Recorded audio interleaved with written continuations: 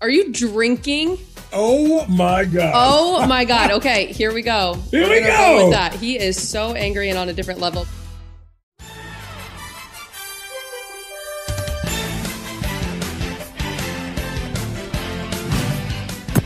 Welcome into this edition of Road Trippin' with RJ and Channing. I'm your host, Allie Clifton. We are fueled by the Blue Wire Production Podcast Network. We have a very special guest. Clearly, you see that Richard is in rare form. It is not even noon yet on the West Coast, and he's already had to take the bottle to his head. That's fine. Our guest today is brought to us through a connection of this thing called TikTok. You all know Richard is obsessed with TikTok, loves TikTok, and has come across this wonderful human being. He's known as Jermaine the OG, but I'm going to let Richard explain how he now ends up on Road Trippin'. First of all, Jermaine, hello and welcome. Hello, thanks for having me. There's a lot of stupid people. Can you guys hear me? Yes. This is now too loud. But don't. There's a lot of stupid. I know. There's a lot of stupid people online. I don't pay attention to a lot of people, but every once in a while you'll come across somebody there. You're like, okay, they don't say completely stupid shit.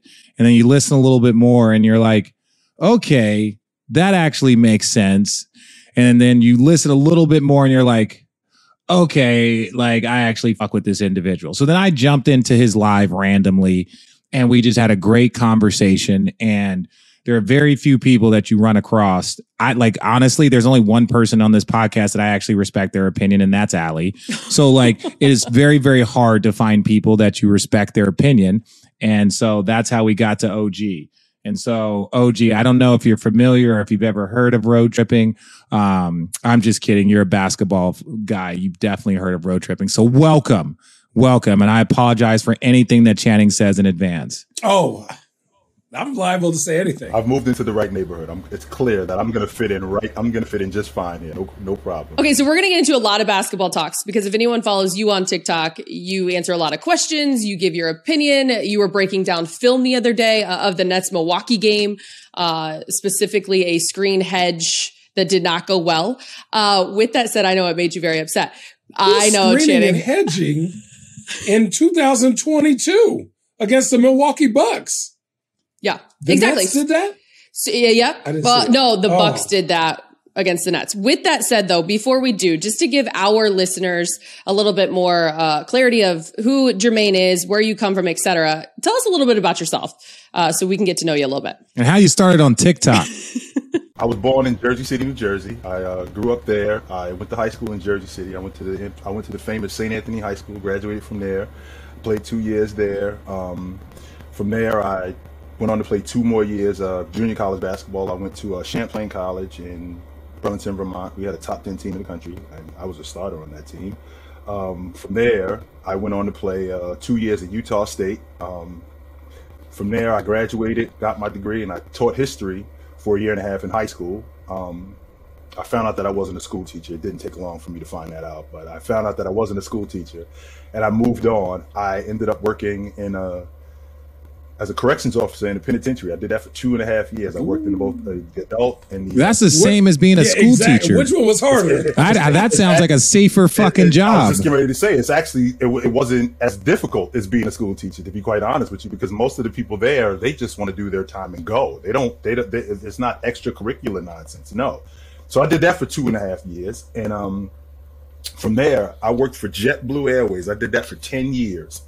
I was a ticket agent. So Channing, when you come up to the ticket counter, that's me making sure that you don't get a middle seat. You get a seat in the aisle. But if you give me any nonsense, I promise you will be sitting in the back in the middle seat. I promise you that. And you get no information on whether your flight is late or if it's canceled. I'm giving you none of that. And we might lose your bag. That's all I'm going to say about it. We might lose your bag. That's all I'm going to say about that. So Oh my God. From there, I ended up getting my CDL, and I drove a chartered bus for 2.5 years. I did that. So the next thing that I know, my buddy, my good friend, my best friend, tells me about TikTok. He goes, my kids love this and you need to bother with it. I'm not a social media guy. I never really was, because I always thought that it was a lot of nonsense. But I ended up getting on there one day and I liked it. And there was a guy who was talking about Michael Jordan in the 1985-86 season. Everybody talks about he doesn't have any help. He didn't have any help with the Bulls, and he had help with Orlando Woolridge. And I'm thinking to myself, wait a minute. I was around during that time, and no, he did not. That team was absolute trash, and I ended up answering that. So next thing I know, I'm getting questions about, well, what happened with this with the Bulls, or what happened with this with the Lakers, and then it just kind of turned into somewhat of a phenomenon. And yeah, well, and what's crazy is that actually makes sense. I knew nothing about your backstory. The fact that you played at St. Anthony's, like one of the most like prestigious high schools in this actual country, right? Like, correct? Yeah. Number 2 in the country. Yeah, like the fact that you played at St. Anthony's. Like, I didn't know you were from Jersey or you had a connection there. Like, for people that don't know, like that's, Bobby Hurley Sr., Bobby Hurley Jr., like St. Anthony's. I think he just retired a few years ago. I believe Woj wrote a book on him. It's really it's like DeMatha. It's St. Anthony's out on the West Coast. It's modern day. There's only, Harvard Westlake is one of those schools.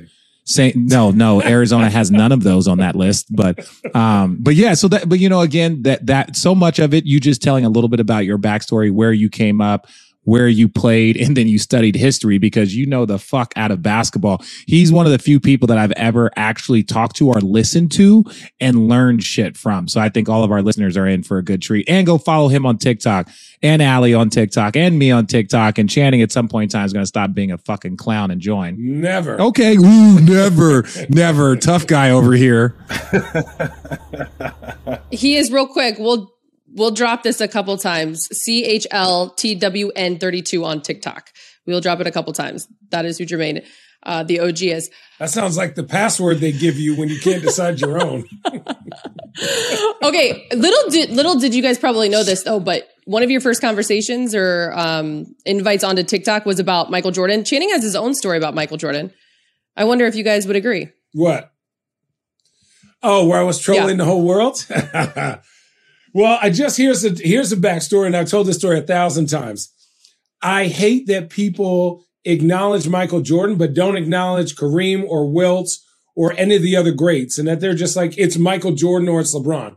It's not that. Like, if we were going to say the greatest basketball player from high school, college, pros on, is Kareem Abdul-Jabbar. And it's not even close.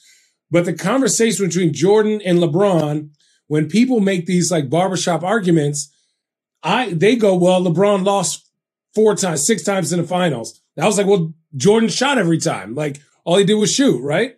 That reference turned into a big thing. Now, if anybody ever listened to anything I ever say, I think in my world, Jordan is 1A and LeBron is 1B.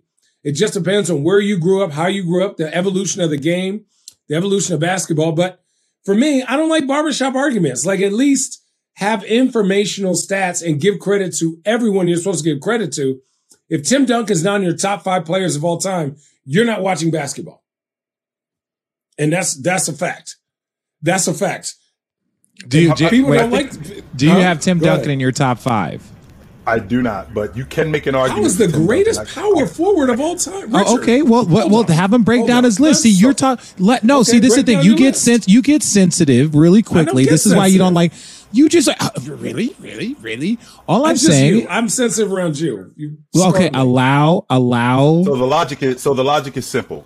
I have James, Jordan, Jabbar, Chamberlain, Russell, Magic, Bird, Duncan, Olajuwon, Diesel. Now, the reason why I have those 5, right? Every major record in NBA history to this day, Wilt hasn't played in the NBA in almost 50 years. Has Wilt's name attached to it or had his name attached to it at some point? You cannot tell the story about the NBA without Chamberlain. Everything. We're talking about going as far back as his team was the only team in the 60s, if you can imagine, in an entire decade. His team is the only team to beat the Celtics. No other team in the 60s beat his team. So we're talking about records. We talk about a team that had the most wins in a single season. That would be Chamberlain's team. The Lakers won 33 straight games. Chamberlain is attached to that. Who averaged the most points in NBA history? That's Jordan. He broke Chamberlain's record. Who pulled down the most rebounds in a game in NBA history? Chamberlain did that. He happened to do that against the arguably best defensive player in the history of the game in Bill Russell, who held the record previous to him. I mean, I can go on and on about Chamberlain. So Chamberlain is number 4 for me. And then number 5 is Russell. And the reason why Russell is number 5 for me is because what is the gold standard for greatness in the NBA? Championships. championships. It's winning. So, and if that's the case, Russell should be at the top of the list. Well, he never averaged 20 a game. In fact, he did. He averaged 20 twice, and he did it in the playoffs. He went 20 and 20. In fact, he didn't average 20. He went 20 and 20 twice.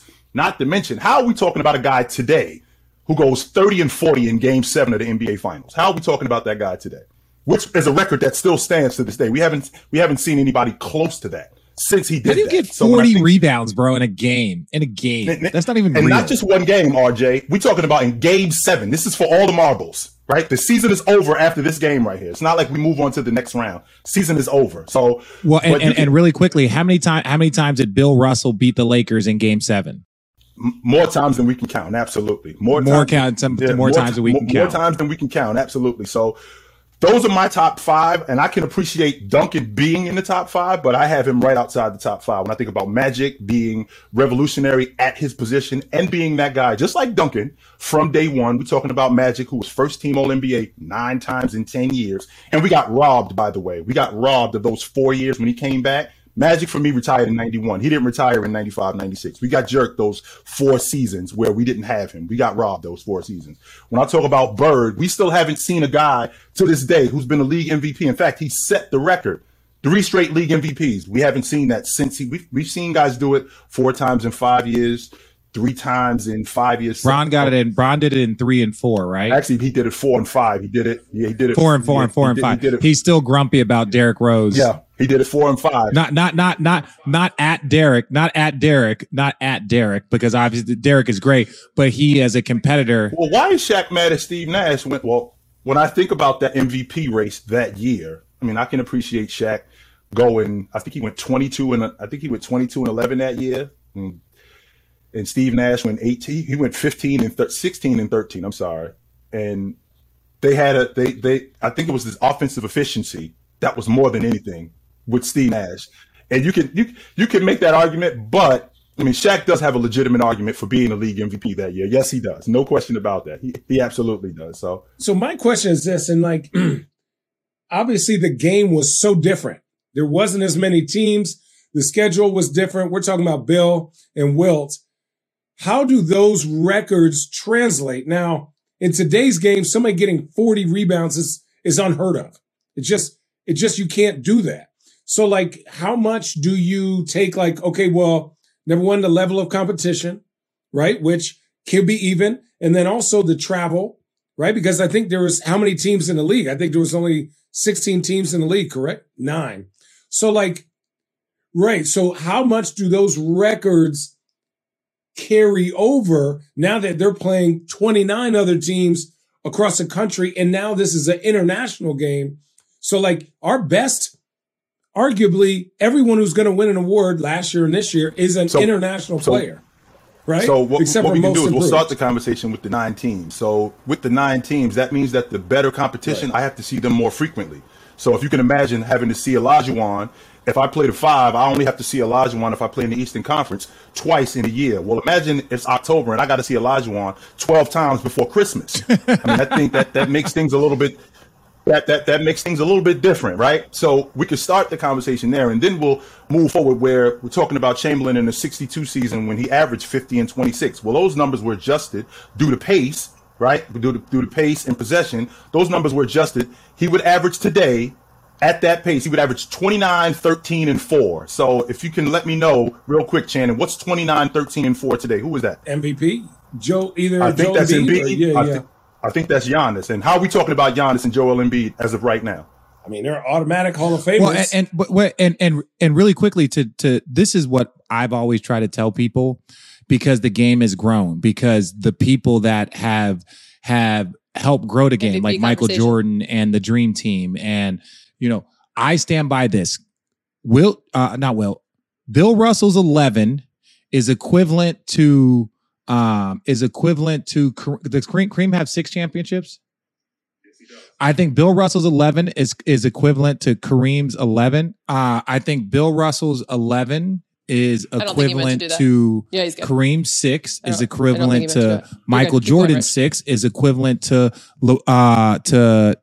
Kobe's 5 is equivalent to Bron, because the game keeps growing, so it becomes exponentially harder to dominate your era. So like it gets harder and harder to do that, because like instead of having 200 million people that play basketball, you have 800 million people that play basketball. So the game just continues to grow. So it becomes harder to dominate when you have a larger pool size. I also feel like, oh, go ahead. Literally just listening to you guys for 5 straight minutes there is exactly why you should not debate the greatness. You should just appreciate the greatness. But it's a part of society today. Everyone has to debate. Everyone has to be right. But at the end of the day, what are you debating? Nothing can be compared. Well, I think it's hard to decade to decade to dominate the game now, because there's no real position, right? Like, what position does Giannis play? What position does Jokic play? Power forward. He doesn't. Yes, he is the 4-man. I mean, he's the 4-man, he's a power but he forward. operates the offense like Draymond Green. But you would say he's the 4-man based on height. But is Jokic the center, or is he their point guard? I mean, he leads their team in assists. So that's what I'm saying. Like, the players now have to dominate the game. Like Embiid, Jokic, and Giannis right now dominate the whole game, which was harder to do back then. Like, for instance, Shaq dominated the block where you had to double team him and he had shooters. Where do you dominate Joel Embiid from?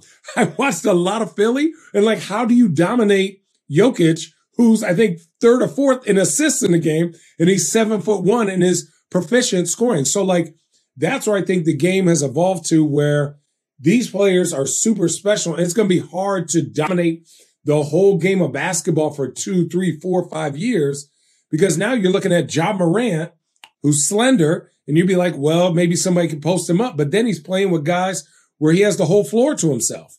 Jaren Jackson Jr. is shooting more threes, right? Then you have Desmond Bane. Then you have Dylan Brooks. And now the game has evolved. And look at the Warriors, right? Like, Draymond Green's 6'5" and can dominate the game defensively because you can't post him up.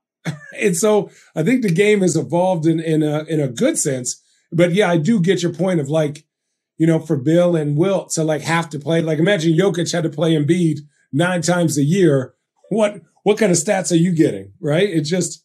And to add to your point, when you talk about it being somewhat of a positionless game, right? So even though these guys are more ball dominant, so a guy like Joker, a guy like Embiid, these guys are dominating the basketball. And the tag of center is attached to his name. I mean, Joker still leads he's second in the league in rebounding. He still is the shot block leader on his team in Denver, right? So with that being said, even though my game is expanded, I'm still at the elite level as a 5-man at doing what 5 men do. I'm still at the same thing with Giannis. I'm still at the elite level at the 4 spot at what 4 men do. Giannis is 4th or 5th in the league in rebounding. Giannis is in the top 10 in the league in blocks. He's still very much a dirty work guy, and he still does that, which is what the 4-man does, only except he's just enhanced his game. So I do think that the game has become a little more positionless, but these guys at the elite level, they still do what their position requires. So let's go from past to present when it comes to, you just gave your top 5 overall. Who's your top 5? Let's talk MVP conversation right now, today's game. Well, the first thing that we have to make sure we understand when we talk about the league MVP, because a lot of people just think that the league MVP is just a guy playing the best. Because if it's a guy playing the best, I mean, Ja is at the top of that list and playing the best, right? But what's most important with the league MVP is winning. When I think about a guy winning right now, Joel Embiid, I still think it's Giannis's award to lose, but Joel Embiid has a lot to say about that.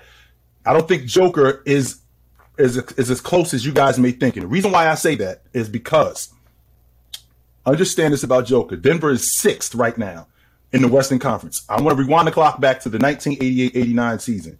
Michael Jordan, I think he had a better year that year than the year he won the league MVP, which is the 87-88 season. I thought he had a better season. He went 32, 8-8. In the process of him going 32, 8-8, he never averaged that many points, rebounds, and assists again. Had 15 triple-doubles, and he took the Bulls the furthest they'd ever been. Well, they finished 6th that year in the East. He didn't sniff the league MVP. Magic won it going away. So when I look at what Joker is doing, as great as he is right now, the fact that they aren't winning, the fact that they have not won, the fact that they aren't winning. Wait a second, really, but No, but again, and this was my argument too when I was trying to explain it to people. I'm like, look, if you don't understand NBA history, then you can't sit in this conversation and have it. You can't keep giving the MVP, and this is not a knock on Jokic, to any player that continues to finish sixth. And because his statistics are better, and you're like, he doesn't have any help. And look, there's sixth. He's the most valuable player. I'm like, if we're just going off statistics, you typically let's go look at the histories of the MVPs in the last 10 years. Steph Curry, best record MVP. Giannis, best record MVP. Steph Curry, best record MVP. Giannis, best record MVP. Derrick Rose, best record MVP. LeBron James, multiple times best record MVPs. And so now we're looking at statistics and saying that that's it. Part of the reason is because you look at Phoenix, no one sees them as an MVP. They see them as a great team. Then you go and look at Miami currently. They don't have an MVP because they are the best. But then when you get to Joel Embiid and Jokic, their records are actually similar. So if your records are similar, mind you, the Eastern Conference is a better conference this year. So if you're trying to do it via scale, that's one thing.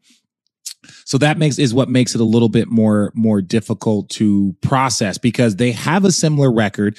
Embiid has a better team. Jokic has better numbers. So that's where it gets it. And I'm just trying to tell people that keep arguing about Jokic. I'm like, dude, no one's questioning Jokic's greatness. But don't forget, last year he was fourth in the conversation for MVP before everyone went down. LeBron James, number one. Embiid. Then you had Joel Embiid was up there because his team finished number one, but he missed a ton of time at the end. Right. So then all of a sudden it becomes like he gets it because he played in all 82 games. He helped carry them with Jamal Murray out. And now you're like, no Jamal Murray and no Michael Porter Jr. Look at his stats. His stats are historic. But we're talking about the most valuable player is not the best player statistically. And it's not. And that's one of the reasons why Rachel Nichols used to always argue and say that, look, we need an offensive player of the year and we need an MVP, because they are two statistically different things. And this is a year where those type of things get highlighted even more, because statistically, Jokic is having a fucking absurd season. But is he the MVP? No one even has him going to a conference finals. And I don't think that they can make it that far. This episode of Road Trippin' is sponsored by our friends at BetterHelp Online Therapy. Relationships take work, especially the most important one you can have in your life, your relationship with yourself. A lot of us will drop anything to go help someone we care about. We'll go out of our way to treat other people well, but how often do we give ourselves the same treatment? This month, BetterHelp Online Therapy wants to remind you that you matter just as much as everyone else does. And therapy is a great way to make sure you show up for yourself. BetterHelp is online therapy that offers video, phone, and even live chat sessions with your therapist, so you don't have to see anyone on camera if you don't want to. It's much more affordable than in-person therapy, and you can be matched with a therapist in under 48 hours. Give it a try and see why over 2 million people have used BetterHelp Online Therapy. Get started today, support the Road Trippin' crew, and enjoy 10% off your first month of services by visiting betterhelp.com/roadtrippin'. That's BetterHelp.com/roadtrippin'. Our next partner has a product I'm personally using every day. I started taking Athletic Greens because I wanted more energy, a better immune system, and got tired of taking pills and vitamins. I wanted to see what all the hype was about, and now it's obvious. Every scoop of Athletic Greens tastes great and helps me feeling my best in the morning. I have the peace of mind knowing that I'm beginning every day with 75 high-quality vitamins, minerals, whole food-sourced superfoods, and even probiotics. Right now, it's time to reclaim your health and arm your immune system with convenient daily nutrition, especially heading into the flu and cold season. It's just one scoop in a cup of water every day. That's it. No need for a million different pills and supplements to look out for your health. To make it easy, Athletic Greens is going to give you a free 1-year supply of immune-supporting vitamin D and 5 free travel packs with your first purchase. All you have to do is visit athleticgreens.com/roadtrippin'. Take ownership over your health and pick up the ultimate daily nutritional insurance. Again, go to athleticgreens.com/roadtrippin' and get started today. Where is Jason Tatum falling in this conversation, especially as of late? What? Low. No. Stop. Low. Just asking a Dude, question. there's I don't mean, let me preface really quick. Let me preface really quick. I'm not talking about this year conversation, but is he approaching the conversation? Is he proving that he can be a part of the conversation the next year? He's in line. He's in the regular line. He's not in the VIP line. Luka and Ja are in. Yeah, in the regular line. Luka and not yet. Not yet. No, he will get there. He will get there. There's no doubt. Jason Tatum has future MVPs in his career level. Shannon, what's your issue with that? We're talking about a guy who when Jaylen Brown is out the lineup, he's 30-8. When Jaylen Brown is out of the lineup, 30-8. Not only 30-8, and this is year 5 for him. They've been to the conference final. This is who this guy is. Now you're probably going to get some better seasons after that, but when you see what you see in year 5, this is what you should expect. So I'm looking at a guy in Jason Tatum who I'm looking at about maybe 25, 26 and about 7-8 rebounds. I think that in the next year, maybe 2 years, he's definitely going to be in that conversation of league MVP. He's my favorite player under 25. Of all the players that I have, he's my favorite player. I know how Ja is. I know how Zion, Trae Young. He's my favorite player under 25. No. I love him. Please do not put Zion with Trae Young, who's an all-star, who does well for his team, with Luka, with Ja. I think it's different. Well, wait a minute though, Shannon. We talking about a guy who, we are talking about a guy who last year made the All-Star team. He was 26-7 on 60%. So it's not like it's ridiculous before he got hurt this season to think that he was on his way to going that way. So that's not ridiculous. But like I said, Jason Tatum is my favorite player. Jamal McGlure made an All-Star game one time too. Yes, he did. No, so don't do that. I'm not. But for the argument, I think after the picture that came out of Zion, he looks good for Zion's body. He looks like he's in shape, right? For me, he doesn't look like he looked at the beginning of the year. So hopefully he can get back to that. And he's on a better team now. I'm not big on applauding people for shit they were supposed to fucking do. Me neither. Motherfuckers, the number one. I'm not been like, like people were like, oh, Jokic came in such great shape. Yeah, like the fact that he came in out of shape multiple years is not like, oh, he's in such great shape. Motherfucker, does he got another job? It's not 1965. He's not working fucking construction part-time. Like, what the fuck? Taxi driver. No, it's like, yo, motherfuckers making... And I don't mean that in a disrespectful way. Like, Channing, you and I can both say that almost every NBA player has entered into a season when you're like, okay, I need to tweak how I work out, or I need to adjust my performance based off certain things. When I look at the young 25 guys, I think Jason Tatum is up there. Ja Morant is up there. Well, he's definitely up there. Like these guys, Luka. But Jason Tatum, but again, Luka, everyone's like, is Luka in the MVP conversation? Like, no, motherfucker, the first 60 games count too. The first 40 games count as the MVP. It's just a truth. Okay. So time out then. I don't think if that's the case, if that's the case, then why at the end of last season were we all talking about Steph Curry being MVP? Because of the last 20 games, he went ridiculous month. Oh, okay, but you guys literally just said, what about the first 4 months of the season? But he didn't get it. He didn't get it. He didn't get it. Leave out the fact that Steph Curry did lead the league in scoring the entire season. That is important to mention. Now, it is. But remember, we said not all stats count the same. And what were they in the playoffs? So, right? And so that was what Steph is Steph. Steph is on a different. I was going to say, Steph is all the way out here. I was for the conversation. There are 4 players that I refuse to say anything bad about. Steph, Braun, he's one. KD, and Giannis. Obviously not Michael Jordan. Obviously not Michael Jordan. If I'm trolling, I got to get the Chicago people. I don't know if I answered your question, but in order, I think that it's Giannis' award to lose. I think Embiid. I think Ja, and then Joker. I think those are the guys. And had DeMar DeRozan, had that Bulls team continued to do what they were doing, we'd have to keep him in that conversation. But because he's basically held them together with glue and tape. They've been at the top of the Eastern Conference before, like maybe 2 weeks ago. They were at the top of the Eastern Conference 1 and 2, and that was primarily due to DeMar DeRozan. We're talking about a guy who, at 26, 27 a game. The flip side to that is that he had another guy on his team doing something similar to what he was doing, but he was in and out of the lineup. So that was the flip side to that. But those are the guys that I think it's Giannis' award to lose. I think Embiid, I think Ja, and I think Joker. Can I say this about Chicago and why I don't have DeRozan as high up as you do? They are 0-13 versus the top 3 or 4 teams in the NBA.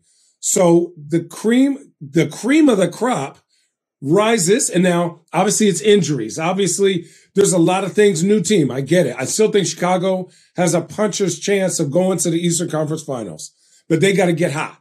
But I watched the game. I forgot who they were playing the other night, and neither DeRozan or Zach LaVine or Vooch were making plays that made me feel comfortable in really relying on them in crunch time situations. Now, I say that DeMar DeRozan at the beginning of the year had those end of the games, but I think one of them was versus Indiana, which is a blow up team. And I think the other one was like Sacramento at home, right? I think that's who it was. Maybe. So they were like, you have to win game winners versus teams that you should be beating the crap out of, right? That are now blown up. So I like Chicago. I like Chicago next year and the year after. But this year, I feel like why DeRozan is not top 5 for me is because he can't beat the best of the best. The only reason why he's also top 5 is because Chris Paul got hurt. Had Chris Paul not been hurt, Chris Paul is absolutely in that conversation as a top 5 league MVP candidate. I think Ja's out for the exact reason that Richard mentioned about, the first 60 games matter.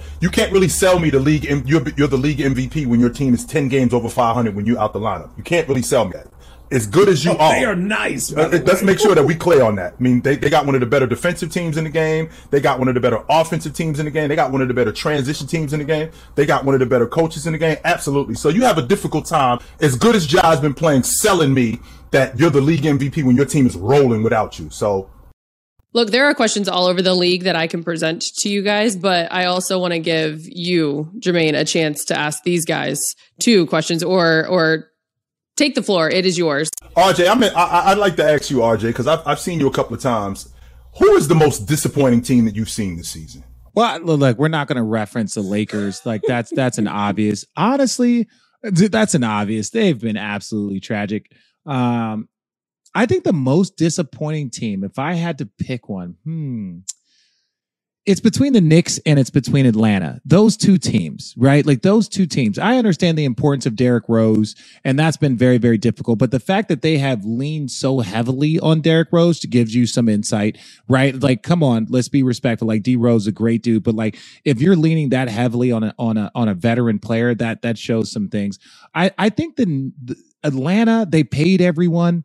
And guys just haven't performed at the level. And they played well in the second half of the season. So did the Knicks. They both played well in the second half of the season. So it was like you were kind of reserving judgment, like kind of hoping that they would pull what Boston did. Boston, like basically since January 1, like people were talking about trading, Jaylen Brown and all the stuff with the Celtics, but slowly but surely. And those guys had a brand new coach. So they actually Boston had an excuse to kind of start off slow, getting acclimated to the new roles and the new expectations for their coach and what their coaches want.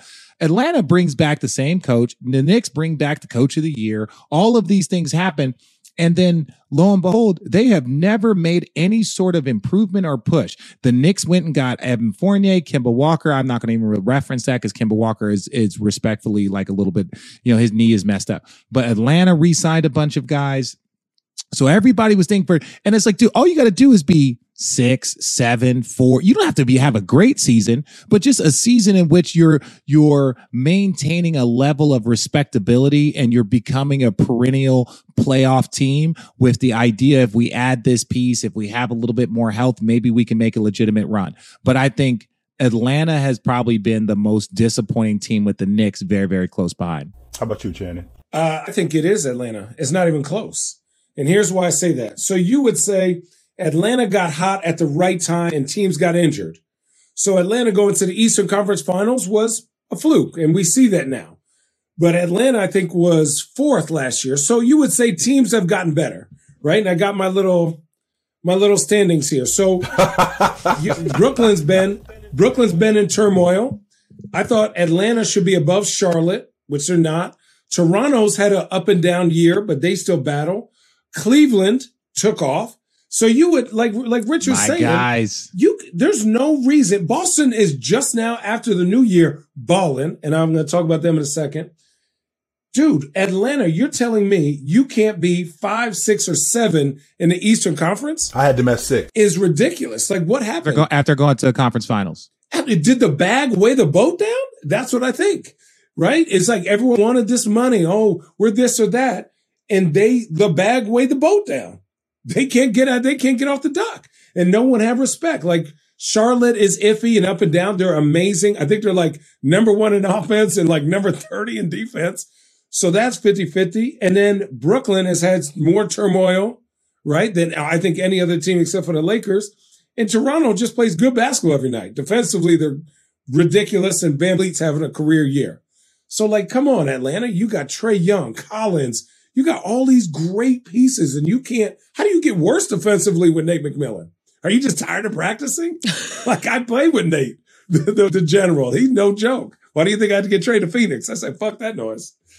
I've always wanted to know this, RJ, because you made it. You were in a press conference in Game 5 of the NBA Finals, and you had said in 2017 that if they're going to win this series, they got to do it today because they do not want to see us back out here in Game 7. And that was not your opinion; that was a fact. They didn't. What was the energy like for you guys in 2016 after you guys won Game 5, and now we have a series and it's now the series after you're not even coming back from 3-1. You just won Game 5, which they were supposed to win, and now we got a series and some momentum. What's the energy like there? Well, and look, I this is what I've always told people, and I've said it multiple times. Our energy was always like, if we can win Game 5, anything can happen. Channing will back me up. And then we got help. We got some. No. Because my thing was like, if we win Game 5, it's going to go to 7. Yeah. That was always my energy. In Game 7, anything can happen. That was always my energy. Yeah. Allie, what do you say? But I also think as an observer and a sideline reporter during that time, that's not what you guys gave off. That's not how you walked around. That wasn't your approach on the airplane. That wasn't your approach going into shoot-arounds the day before, the practice sessions before, LeBron walking around with sunglasses on in the Ultimate Warrior, not the Ultimate Warrior, but whatever shirt that was that time. The attitude and the approach you guys gave was not if we can win. You guys went in there like there was no we went in there, but we went in there with the mindset we can win. But it was more of like again, you're still playing against Steph Curry. If Steph Curry just has one of those Steph Curry nights, ain't shit anybody can do. Same with Bron, same with Kyrie, but it all depends. Yeah, so it all depended. And basically, Kyrie and Bron had those nights, 41 apiece. So it's cool. We knew we were like Game 6. I'm not going to say we were 100%, but we were about 90. We felt like Game 4. We knew we blew them out in Game 3. Game 4, we felt like we let that one get away. Like we made some mistakes. We were up 8, I think, in the second half. So we felt like we had an opportunity, but respect to them. No disrespect. So our whole thing was more of like, we got to win Game 5. And we knew and when I say we got some help, we got some help. You know, Draymond and his antics got him suspended. And Draymond he was, I think, at the A's game waiting for his team to win, and he was going to come over and celebrate with his team after they won. Obviously, we were able to get a win. But going back for Game 6, that's when I saw the greatest crowd that I've ever seen in the history of sports that I've been involved with. I've never seen an arena packed. And I played in, I think, 10 or 11 playoff seasons. I've never seen a place packed 45 minutes before the game started. I've never seen a crowd stand up for 2.5 hours. Now, student section stand up, where these were grown people standing up for the entire game, And then that's when Steph Curry gets frustrated. He throws his mouthpiece. Everyone's like, and at that point in time, we know they're rattled. But I don't mean that it means something, but we're still going back. And then for all the people who say, well, he's not like Bron wouldn't have 41 if Draymond was playing shit. That motherfucker went for 41 again in Game 6. Now, and I think Bron was doing that to send a message. So now Game 7, we understand sports. Anything can happen, right? So our job was to force a Game 7 and hope that something crazy happened. And I wouldn't say anything crazy happened, but it just ended up being the best game of the series. Like, again, we play that exact same series 10 times. They might win 6. We might win 4, right? Like, we play that exact same series 10 times and we're down 3-1. We might not win again, right? We might not have to be able to beat them 3 times in a row. So it was just more of just like, it was all of the fucking shit. Andrew Bogut getting huge. Hurt. Iggy. But people that were like, oh, this is why. And it was like, no, don't forget that we were sweeping teams in the Eastern Conference. They were struggling to get through. They were down 3-1 to Oklahoma City. So then they have to expend so much energy while we're rested and stretching and working on our bodies, just mentally. They're down 3-1. They're down 3-1. So then all of a sudden they had to play 14 games over a 2-series span, 7 games against Oklahoma City, 7 games against us. We didn't have to do that. Those extra games ultimately broke down their bodies. They started getting fatigued. So all of that stuff like accumulated. And so like, don't tell us, oh, Draymond's suspension. It's like, well, the you guys being down 3-1 Oklahoma City probably affected you 8-9 days later, right? Having to like play your death lineup affected Draymond too. Yeah, but that's what I'm saying. That I think it wasn't just about our series; it was also about the series prior, because they had to spend a lot of energy. Because remember, I think Steph got hurt, and so they had to spend a lot of energy trying to beat Portland. Then they were down 3-1 to KD. Like, think about that intensity. You trying to beat KD and Russ and those bad boys, and you're down 3-1. Now, hindsight's 2020. You can understand why. I think it's more so. Could you guys imagine going to play another series, the NBA Finals, after playing that series down 3-1? Fuck no. Fuck no. No. I was trying to retire. Dude. I was trying to retire after this shit. What are you talking about? It was one of the most, when I think about great series, I think about the 92 Eastern Conference semifinals when the Bulls and the Knicks, when the Bulls could have possibly gotten bounced. I think about that series with you guys, which is at the top of my list as favorite series that I've ever seen. I got actually asked to stay late for work that day, and I was like, you don't have to fire me today because I'm out of here. I'm letting you know that right now. Game 7 is at 7:00 tonight. You're gonna have to fire me because I am not missing that. So you're gonna have to figure it out because I'm gone. The high level of not only coaching, but for, like, imagine this: Mo Williams did not play in almost any other series, and Ty Lue had the nuts to put him in this series for like a 5-minute stretch. The same with Dante Jones. And they had huge impacts for a coach to go, okay, I've only played 8 this series. Let me go get 11 and 12 real quick. And then they make such a huge impact. Like the adjustments between Richard starting, because Sean Livingston was killing us on the block, I think the first 2 games, right? People forget about that. When Richard started, right, Richard would come out early and Kevin came off the bench, I think. And then Richard went in and was guarding Sean Livingston. So they couldn't run that post-up play. Then, obviously, Bogut getting hurt. People forgot Bogut's screens, number one, were nasty. Every time you went to the scorer's table, Channing, what happened? Oh, dude, me? So Steve Kerr's my guy, and he's a dick. So every time I go to the scorer's table, when Varejao would go in, Steve would immediately take Varejao out and put Andre Iguodala or Harrison Barnes. And then T. Lue would be like, I'm sorry. I'm like, I'm not guarding Andre. Fuck, he's like a point guard. What am I doing? But that's where you see the chess moves. And so, again, talking about great coaching, I want to talk about Coach of the Year. And now this is why I have JB Bickerstaff as the Coach of the Year. Mine too. And it's for this reason. When people say, well, Monty's done a great job, Monty has done a great job. And this is the same as the MVP. Just because you're saying this is the person and why you're voting for him doesn't mean that the other person hasn't done an A++ job. Monty, obviously, they bring back all their team. They bring back all their guys. JB Bickerstaff lose Colin Sexton to an ACL, right? Started the season.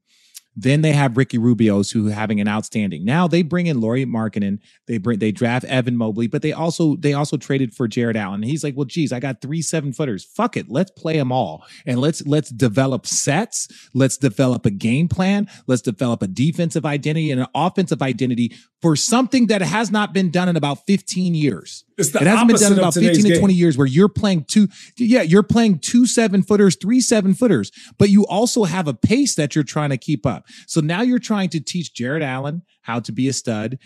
Darius Garland no longer has Ricky Rubio because Ricky Rubio tore his ACL. You convince Kevin Love, a potential Hall of Famer, potential, to come off the bench. And then you start Evan, but all Isaac of these Okoro's things are not traditional. Oh, well, injury. Isaac Okoro, all of these things went into that for JB Bickerstaff, and they have been a consistent team. This isn't they got hot second half of the season. They've been top 6 all season Can you long. give a sixth place team coach of the year? Dude, listen, yes. Yes. Look at the injuries he's had. And now Jared Allen's been hurt. Darius Garland missed time. Ricky Rubio, right? Lauri Markkanen had that nasty ankle. Like, for me, it's about how quickly you can establish a winning culture for Darius Garland and Jared Allen to have potential. And then for them to reach that potential in a year and win consistently shows that the culture is coming not only from the upper management, but from the coach, and he's instilling confidence. If you look at some of the guys that come off the bench, no offense to anybody, some of those guys are shooting out of their range now. Like, they are being above and beyond themselves because they're embracing their role, right? If you look at Evan Mobley, he makes great mistakes. He makes I'm learning the game of basketball mistakes. And look at Jared Allen, the tenacity that he plays with, the leadership, allowing Kevin to speak so that even though his role is diminished, he's still respected as that leader. Look at Ricky Rubio was having 30-point triple doubles at the beginning of the year. How quickly they forget. Rondo's been hurt. And then you now bring in another. That's your fourth guard you've had to bring in. And they battled all this. And for a young team to not have these big highs and lows, they've lost games they shouldn't have. But for this team with injuries, new expectations, and then make the All-Star game, obviously Evan Mobley is probably going to be Rookie of the Year. And then you have all these things that individual awards has not taken away from the team's tenacity to try to win each game. It's wild to me. And I don't remember the last time I saw it, except maybe in the 2014 Suns where he won 48 games, but that's it. OG, who's your top two? Who's your top two, OG? Rookie of the year, you mean? Top two? No, the top Coaches. two for coach of the year. Exactly who you said. You said Bickerstaff, and I'm going to throw a name at you. Yeah. I think Spo has done a great job in Miami for what they've been doing. He's absolutely a guy that I think. If you read any comments, whether it's on our podcast, whether it's on Twitter, just in general, Heat fans are fuming. They don't feel like they're getting the respect that they deserve. And you throw Spo in there. What are you seeing from Miami? To backtrack just a little bit, by show of hands, how many people had Cleveland making the playoffs this year? I did the play-in, though. I had him at 10 or No, not. play-in is not the playoffs. The play-in is not the playoffs. Don't put your hands down. No. Shannon, let's be clear about one thing. You have 82 games to make the playoffs. If you are a 10th place team, you are not a playoff team. Let's dead That's that not logic true. right now. They changed the rule. Well, we know because of how my he it feels is. about the Lakers. They changed the rule because of my team. We won 48 Channing, games. We were respectfully, tied with Memphis and Channing. Dallas, and we didn't make the playoffs. Okay. Channing. But I'm saying, Channing, if for teams that are in the 10th or 9th spot, if the 10th spot wins a game, like Channing, that is like if you make the play in and then you lose like at the 10th spot, like the play in is not the playoffs. I view as 1 through 6 as playoffs, and then everybody else is in the play in. And then if they're in the 7th or 8th, then I will say this: they made the playoffs via the play in. Right? Like if you're in the NCAA, that's how it needs to be. There needs to be a context to how you made the playoff. 1 through 6 are in. Shannon, the 10th place team or the 11th place team that's one game out of the 10th spot is not a potential playoff team. No, absolutely not. So when I look at this Cleveland team and I look at everything that they've done, right? When I look at Okoro, who I wasn't a big fan of that Markin signing. I wasn't really a big fan of that initially because I thought that he was basically gonna slow down the development of Okoro, but it's actually worked with Okoro coming off the bench and being that energy guy that they need. Nobody has benefited more from a vet than Garland has with Ricky Rubio, and then to get Rondo in there helped him even more, right? Because now he's a guy who I equate what's going on with him with Rondo and both with Ricky Rubio. I equate that with what's going on with Cat in Minnesota, where he needed Kevin Garnett for those 2 years. The guy that he became that primarily because Garnett stayed around for those 2 years. Had Garnett not been around to show him the pro game, I don't know if he would have been that guy. But when I look at Cleveland, they've been one of the better teams defensively.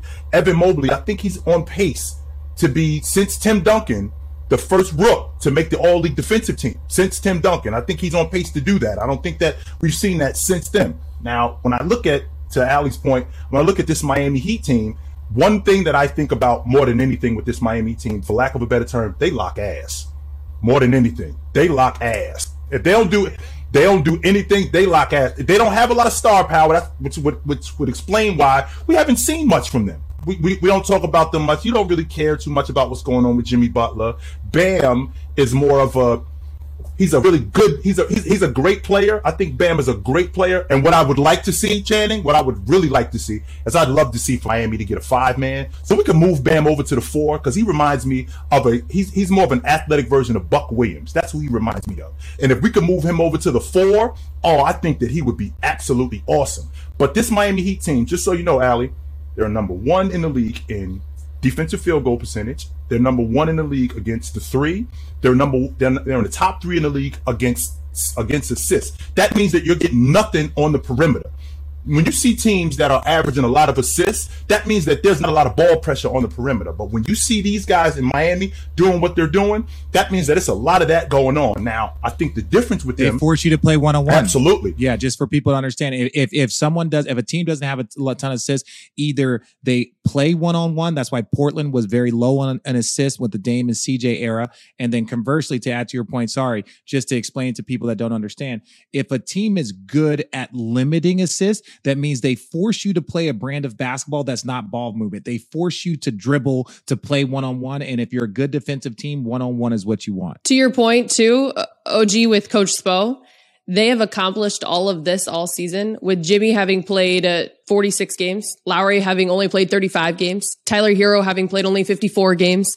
I mean, the system is it for the pieces that they have. You can have a system, but everyone stars in their role. You can have any type of system. You can have Nintendo, Sega. Yeah, but you know that different. Spo's system is different. Yeah, but you know embracing the system and being ready in the system. Touché. The second round picks that they got are balling. You don't go to Miami unless you embracing that bitch.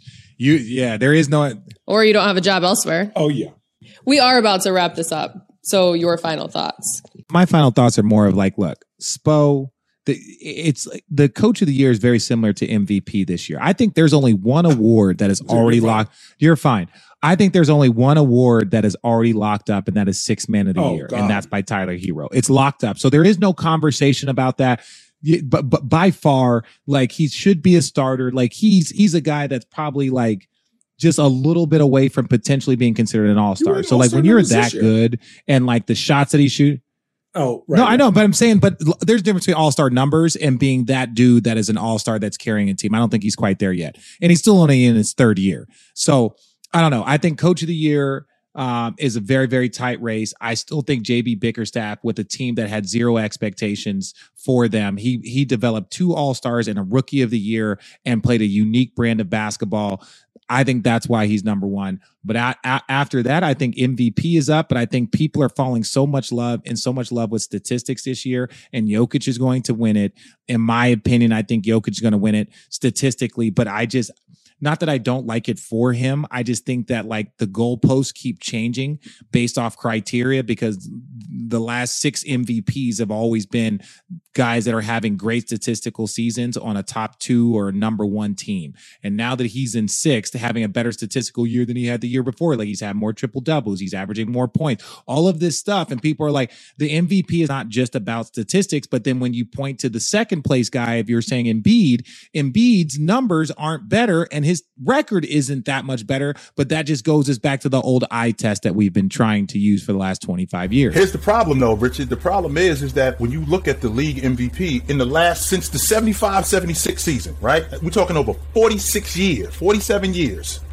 Jabbar and Russell Westbrook are the only players who've been on a team that finished 4th or lower that won the league MVP. And they gave it to Russ in the 16-17 season on the premise that he averaged a triple double. Oscar Robertson, he averaged a triple double. Well, the problem that they ran into was Russ ended up averaging a triple double 3 more times. So wait a minute, that means we got to give it to him 3 more times. Well, wait a minute, we can't do that. So now we got to get back to what this was originally about, which was the league MVP. It's about winning. So your 27-14-3 on a 7th place team is not more valuable than my 23-13-4 on a 1st place team. It doesn't work that way, because now what you're doing is you diluting what the league MVP is. Is it the most valuable player? Is it the best player? Is it the most valuable player on the best team? Which one is it? So now you've completely skewed the criteria. So I think that they stick with that. I think the problem is that no one knows what the criteria is anymore. With that said, it's individual. Each rider. Exactly. Yeah. We got to wrap this up. Unfortunately, I feel like we could go on and on with you. You're awesome. We will certainly have you back. Check him out, Jermaine the OG, CHLTWN32 on TikTok, Chilltown Hoops on YouTube. Anywhere else they can find you? Absolutely, on Chilltown on YouTube and TikTok. That's it. Yes, absolutely. That's where I am. And then you have your two podcasts. I do. Sports Behavior. Sports Behavior is on Twitch on Friday nights live, and also my podcast on YouTube. It's on Tuesday. It's on Wednesdays and Fridays with my man Tone. Jermaine the OG. Okay. That is him. Road Trippin' fans, if you like what you hear, please rate, review, and subscribe. If you have a question for the show, call or text us anytime. 657-522-5578. That is 657-5-CALL-RT. Until next time, it's another edition of Road Trippin'. Thanks so much.